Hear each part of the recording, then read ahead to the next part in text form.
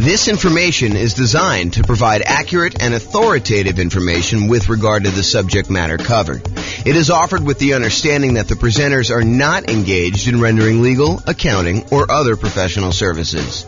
If legal advice or other expert advice is required, the services of a competent professional should be sought. Welcome to the Centennial Real Estate Investing and Real Estate Financial Planning Podcast.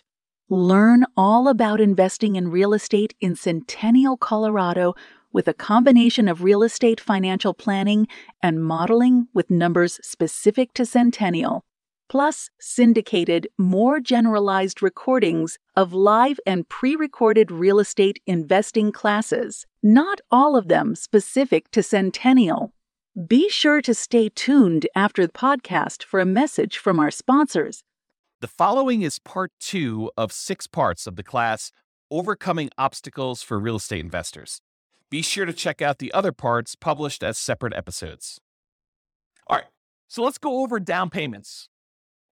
This is the challenge. Challenge is, I can't come up with down payments. I don't have down payments to do deals, whatever it is. This is the challenge we're going to discuss right now. So in my mind, when I think about this problem, it's not just down payments. It's really down payments plus closing costs, plus reserves. Because for you to go and invest without reserves, it's kind of silly. And for you to invest and not have enough for closing costs, you really need more than just down payment. So it's really all the money in order to acquire and hold on to the deal. So if you were thinking, hey, I don't have enough money for reserves, consider this list to be the same list that you would use for reserves. There's 2 primary groups for solving this problem. There's the strategies to reduce the need for a down payment. So I could solve this problem for you one way and say, well, let me tell you all the different ways that you don't even need down payment to do this. So we can go over all those, and we will. And then there's all the strategies to actually produce the down payment that you might need. So let's go over both these. So let's talk about reduce first. Reducing the need for the down payment so that you don't even need the down payment maybe, or you need much less of the down payment. So the first one, really, really obvious. Minimize price. You minimize your down payment. If you're going to go look at properties and you've been looking at $500,000 properties, maybe you go to a different market and you look at $400,000 properties or $300,000 properties or $200,000 properties or $100,000 properties. But if you reduce the price you're looking at, you can reduce the amount you need for down payment. Next one is bring in a partner who has down payments. So if you don't have enough for down payments, you can reduce your need for down payments by finding someone who does have down payments, and you can reduce that need for yourself, okay?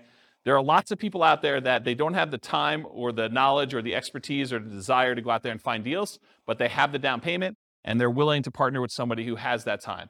You just got to go find them. And we'll talk about finding them in the other section where we talk about finding. Plus, all of these nothing down financing options. So here are all the different strategies where you can acquire properties with nothing down. You can use hard money loans. Usually, not always, it's 70% of the after repaired value. It's usually not owner-occupant. Most hard money lenders, because they want to remain commercial lenders, will not loan to you as an owner-occupant in a property. They tend to be shorter term. You're not usually getting hard money loans, or you're not usually wanting to have hard money loans for more than 6 months at a time, something like that. They can be a little bit longer. They can be a little bit shorter, depending on who you get it from. They're usually at a higher interest rate, and they're often used for doing strategy where you do the BRRRR strategy. If you watch the whole class we did on the BRRRR strategy, buy, rehab, rent, refinance, and then if you have the 4th R there, it's also repeat. So you can do strategies for that. So hard money is one strategy you don't need to have down payment. Some hard money lenders might ask you for a down payment, but most of them are not, or they're going to have limited ones. Private money and hard money are different in that hard money are people that are in the business of loaning money. So, they're used to making real estate loans secured by the property. Private money is when you go have a Thanksgiving dinner and you talk to grandma and she's like, I got my money in the CD and it's earning 1%. And you're like, I'm flipping houses and I'm paying someone 9%, 10%, 12%, 15% in order to borrow the money there. She's like, man, I would be happy with 5%. And you're like, grandma, you got a deal. I will go ahead and borrow money from you and I'll pay you 5%. And so now you have a private money lender, someone that you know. That's part of the definition. It's usually someone that you already know who's willing to loan the money for that. And the terms are going to vary wildly because it's a private loan between friends and family usually. So it's really up to you and how you negotiate that, whether it's interest only, whether it's, all the money's out all the time. If you use it and give it back and pay it back, if it's, higher interest rate, lower interest rate, the term of the loan, All that's negotiable because it's a private individual and you're negotiating all the details yourself. And those can also be used for that BRRRR strategy that we've covered before. And then another nothing down loan, USDA loan. USDA loans is U.S. Department of Agriculture. They are rural properties only. So you have to be in an area that is qualified for USDA. You can look it up on the USDA website as to whether or not whether a particular house is in the USDA area. Around here, one of the cities is Windsor. That actually qualifies for USDA.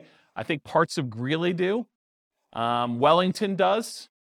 So Severance does. So those types of cities, they have to be pretty rural in order to qualify for those. But those are true nothing down loans. You do need to own or occupy them. So you're probably doing something like a nomad strategy for doing USDA. A nomad strategy is where you move into a property, you live there for a year, you get owner-occupant financing, which is lower down payment usually, and much better interest rates. A lot of times you'll have PMI if you put less than 20% down, which is fine. You calculate that in, and usually it's still better. But you move in for the property for a year, and then once you live there for a year, then you convert it to a rental, and so you're able to acquire property with, in this case, USDA loan, nothing down, and then you're able to acquire rental property that way. So if you needed a way to buy properties without down payments, that's one example of how you could do it. And so all USDA loans, as far as I know, are owner-occupant only, cannot do them with investments. VA loans, so you must have VA benefits. You must have served in the military or had some very close family member. I think spouses can get VA benefits, especially if their spouse passed. I don't know the exact criteria, but I think it's stuff like that. But you have to have VA benefits to do it. That is also a nothing down loan program. It's probably one of the best loan programs out there, honestly. And it's not like you need to be in a specific area. It's not like a rural property. It's you, the person, needs to qualify for the VA financing. And so you can buy those with nothing down. And they can also be used for multifamily. So if you want to do a strategy like the nomad strategy or house hacking strategy where you're living in the property and renting out other parts of it, you can use the VA loan in order to acquire single family homes or duplexes, triplexes, or fourplexes if you want to acquire those. And so you can acquire property, nothing down, and then rent out a duplex, triplex, or fourplex. You can't do 5 units or more. Those are considered commercial buildings. Okay? And then some local banks have nothing down loan programs as well. So you can call around to some local banks, see if you can find an additional one if you don't like any of the other 4 up there. Any questions on nothing down financing? In addition to all of these nothing down financing strategies, there's all of the off-market creative financing deals. And we did an entire series of classes on some of the creative financing stuff. In fact, we did one on just creative financing alone, and it included stuff like buying properties subject to the existing financing, where you agree to buy a property from a seller, and the seller leaves their existing financing in place. So you buy the property, they deed you the property, that's the transfer of ownership. That's how you tell who owns the property. And then they leave their loan in place. So you could buy that property with nothing down. You can acquire that property that way. That's buying a property subject to the existing financing. We have a whole class on that. Owner financing, where the seller owns the property free and clear, and you go in there and you agree to buy the property from them. And in some cases, you may be able to buy the property where they do not need a down payment at all. They're willing to sell you the property with nothing down and get owner financing from that in order to be able to purchase it. All the lease option stuff, so you lease the property and you have the option to buy it. You agree to rent the property from somebody, and you have the option to buy it in a year or two. And with some of those, you could probably buy them with little or nothing down. The caveat to some of these is, in most cases, you'll probably want to invest some money in marketing in order to find these deals. But if you think about it, if you're spending $2,000, $3,000 in marketing in order to find an off-market deal that kind of meets your criteria, you might spend that just to get the loan costs for the loan that you're getting, right? Appraisal fees and, the cost of origination fees in order to get the loan to begin with and your closing fees. So it doesn't really, when you kind of compare it to those that you might have with even a traditional purchase, they still can be really reasonable properties to acquire. Any questions on these? Nothing down financing. And we're still in the part where we talk about the reducing the need for down payments. We haven't even gotten to the part where we're talking about how you raise down payments. Any questions? Man, you guys are really quiet. Okay, so producing down payments. So here are down payment sources, and I've listed them in primarily like my least desirable at top to probably my most desirable toward the bottom. And you could argue that some of these could be swapped around depending on your specific situation and stuff. But here's kind of how I look at them. So a source of down payment could be what I call, quote, investment cards. They're credit cards, right? But if you were using them to buy properties, you could call them, investment cards. Where, when I bought a property once, I had I don't know, I had like $55,000 in a credit line on a credit card. And at the time you could write a check to yourself in order to do it. So I wrote myself a check for $50,000 and I used that money in order to buy a property. And then I, did some rehab to the property. And then I ultimately did like a burst strategy where I cashed it out and I got a long-term loan on it and I paid back the credit card. So you could use credit cards to do something like that. During one class, in a moment of weakness, I actually told you the alternative way to use credit cards in order to raise down payment money, which I will not recover here because I definitely do not encourage you to do this, but it is there. It's an Easter egg for you guys. I left it in the recording when I published the class. How many people know what I'm talking about when I said that it's in class? Do you guys remember seeing this? Okay, you do remember it? Okay, don't talk about it, but yes, it was definitely in the class. I talked about the strategy for using your credit card very creatively in order to come up with down payments. Go find another class to do that. So normally, I won't really recommend using investment cards, credit cards to do your down payment. That's why it's the top of the list. It's like my least favorite strategy for doing this. Another way to do down payment sources, security deposits. Again, I don't really recommend this either, but you acquire enough rental properties, you probably have a certain amount of money from security deposits sitting in your bank account that you could, at least in theory, use in order to do down payments in order to acquire properties. Again, not something I'd recommend, but you could do it. A similar thing with maintenance reserves. If you're keeping 6 months or 12 months worth of reserves per property in the account, and you've got just sort of sitting there, some people may be tempted if the right deal came around to say, look, I'm going to temporarily go really lean on my reserves and use part of these in order to go fund the purchase of a down payment on a new property in order to acquire it because the deal's so good and I don't otherwise have the down payment. And then I'm very aggressively going to replace those maintenance reserves with money. And if things really, really got bad, I do have extra source of reserves somewhere else. Maybe it's a credit card or maybe it's a line of credit, or maybe it's a HELOC or something like that. So you could do something like that. So maintenance reserves, another one. Property equity. So if you've got equity in other properties, you got a free and clear property, you got a property that you can do a cash out refinance on. Maybe it's an investment property you do a cash out refinance. Maybe it's an owner occupant property that you can do a cash out refinance on. But any of those things where you have property equity in other properties that you could do, you could either sell those properties, you could refinance them, or in some really creative cases, you may be able to pledge the equity in a property in order to have a owner financing seller agree to do the property. If you say, look, I'll give you a lien against my other property in lieu of a down payment in order to buy your property, something crazy like that. Depreciation. So depreciation is the tax benefits you get by owning a rental property. It has to be a rental property. And usually it comes in the form of reduced taxes that you need to pay in at the end of the year. Although you could actually go and adjust the, whatever they call that. I actually probably know the name of this by now. But when you have a job and you figure out how many exemptions you have, you fill out that form and you hand it to your employer and that determines how much they take out in taxes so that you don't get hit with a big tax bill at the end of the year.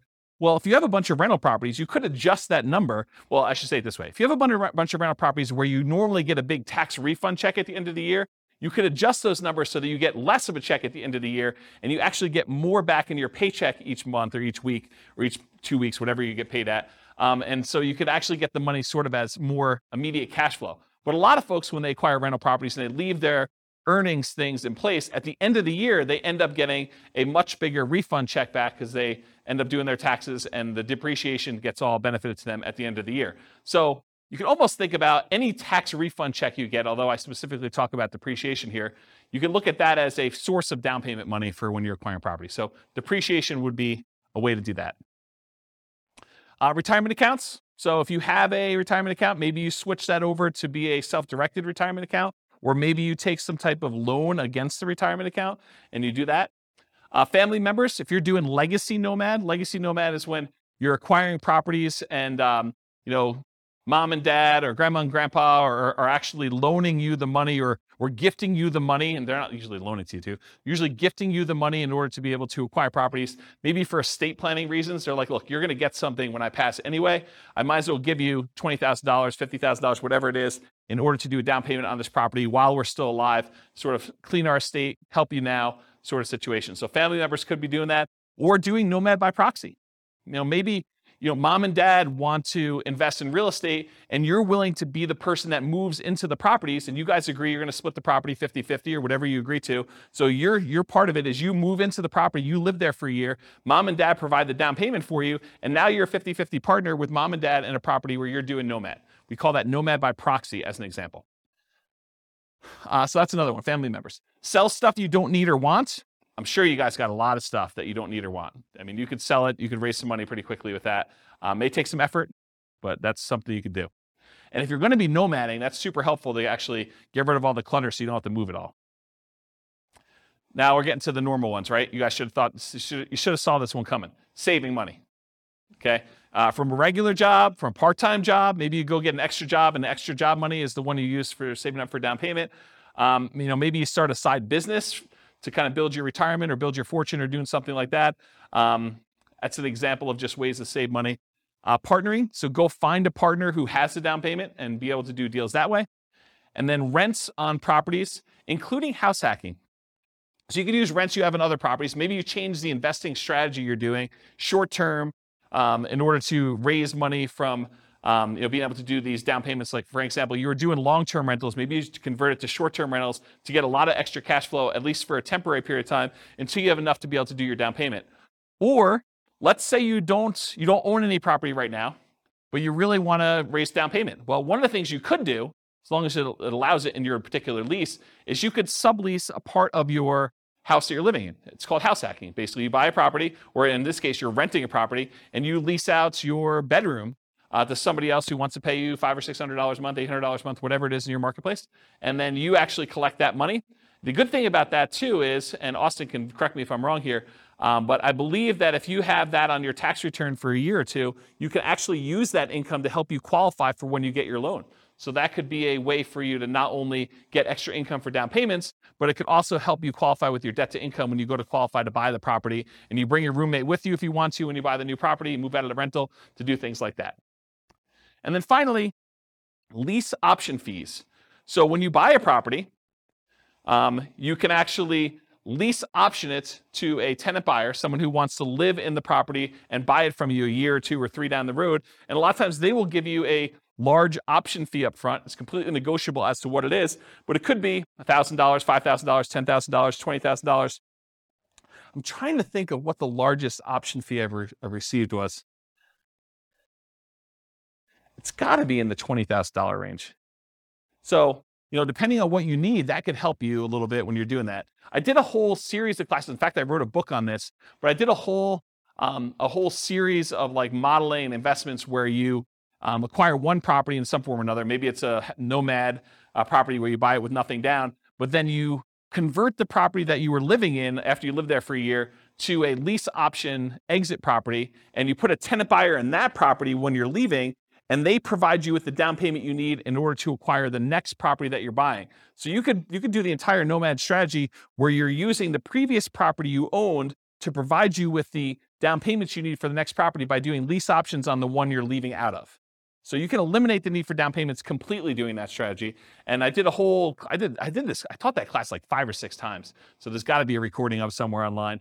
And if not, I'll probably do another one for the new podcast. And in addition to that, I wrote a book on it. I think the book was called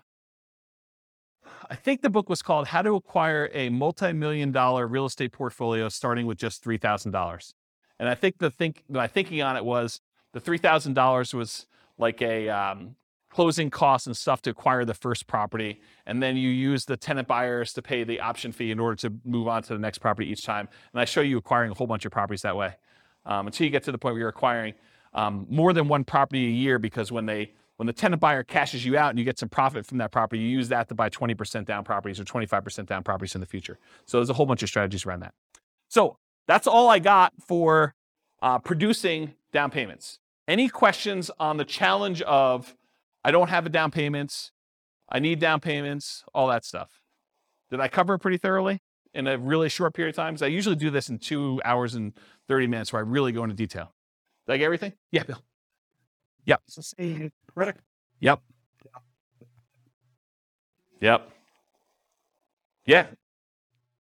No, because you have to be able to cover the payment out of there, or you got to think to yourself, look, either the property needs to support the down payment or the monthly payments on the credit card, or you think to yourself, okay, the monthly payments I'm paying on the credit card are the savings rate I'm doing in arrears. Like I already bought the property. Now I'm kind of having to make up the savings that I didn't have in order to come up with the down payment to begin with. And so you're paying that out of whatever else you have. Maybe some of it's from cash flow on the property acquired, but the rest of it's coming from you until you pay that thing off. So no, I don't think oftentimes that makes a lot of sense. Same thing. Yes, because you're acquiring a property and you're trying to convert that to some type of reasonable long-term financing in most cases. No, the security deposit one is, most of the time you never have to come up with the security deposit unless they leave the property in bad condition and then you keep it anyway, right? And then you got to come up with the repair money instead. But the security deposit, when you get another tenant in, they give you another security deposit. You usually have a period of time, 30 days, 60 days, whatever it is in your marketplace, in order to have to give that other security deposit back. So you get the new one in, you're sort of replacing it. It's an accounting entry more than anything else. So that one is a little bit different than the hard money and the investment credit cards sort of things. Yes. Okay, so what she's talking about is, what she's talking about is if you are a licensed real estate agent, that is required. You must keep it in a separate trust account to do that. If you are not licensed as a real estate agent, you do not need to keep it in a trust account. It's not a bad idea, but you do not need to. It's not required by law. Yeah. But as a licensed real estate agent, you absolutely are. Are you licensed? Yep. If you are licensed, regardless of whether you do property management, you must do the escrow account. Yeah, including security deposits. Even if it's just for your own property and you only got one, you have to keep it in an escrow account. Yeah. Any questions? All right, cool. A lot of these require you to already have that. Some of them do. I mean, investment credit cards does not. Retirement account does not. Family members does not. Sell stuff does not. Saving does not. Partnering does not. Lease option fees do not. I mean, you can use lease option fees when you're buying the property that you're moving into. You could go advertise to find a tenant buyer up front and say, look, pick any property from the MLS. You're going to need to come up with the down payment, but I'll sign for the loan and we will apply that towards your purchase. Right? You could do that. It's a much more unusual person to find, but we're not looking for trying to do this a million times, right? This is like jumpstart it, and I don't have the down payment to get started. I could do that type of marketing until I find that one person, and in the meantime, I'll look at all these other strategies at the same time. Remember the wall example? This is like, let's solve it, okay? So yeah, I'd say half of them do, right? About that. I mean, maybe I'm off by one or two, but it's not that many. You can count them up and tell me if I'm off, but right? It's sort of like thing. Yeah. All right, cool. Any other questions on this? Is that helpful? That's solving your problem. No? No? Yeah. Oh. Yeah. You could borrow against your own life insurance policy.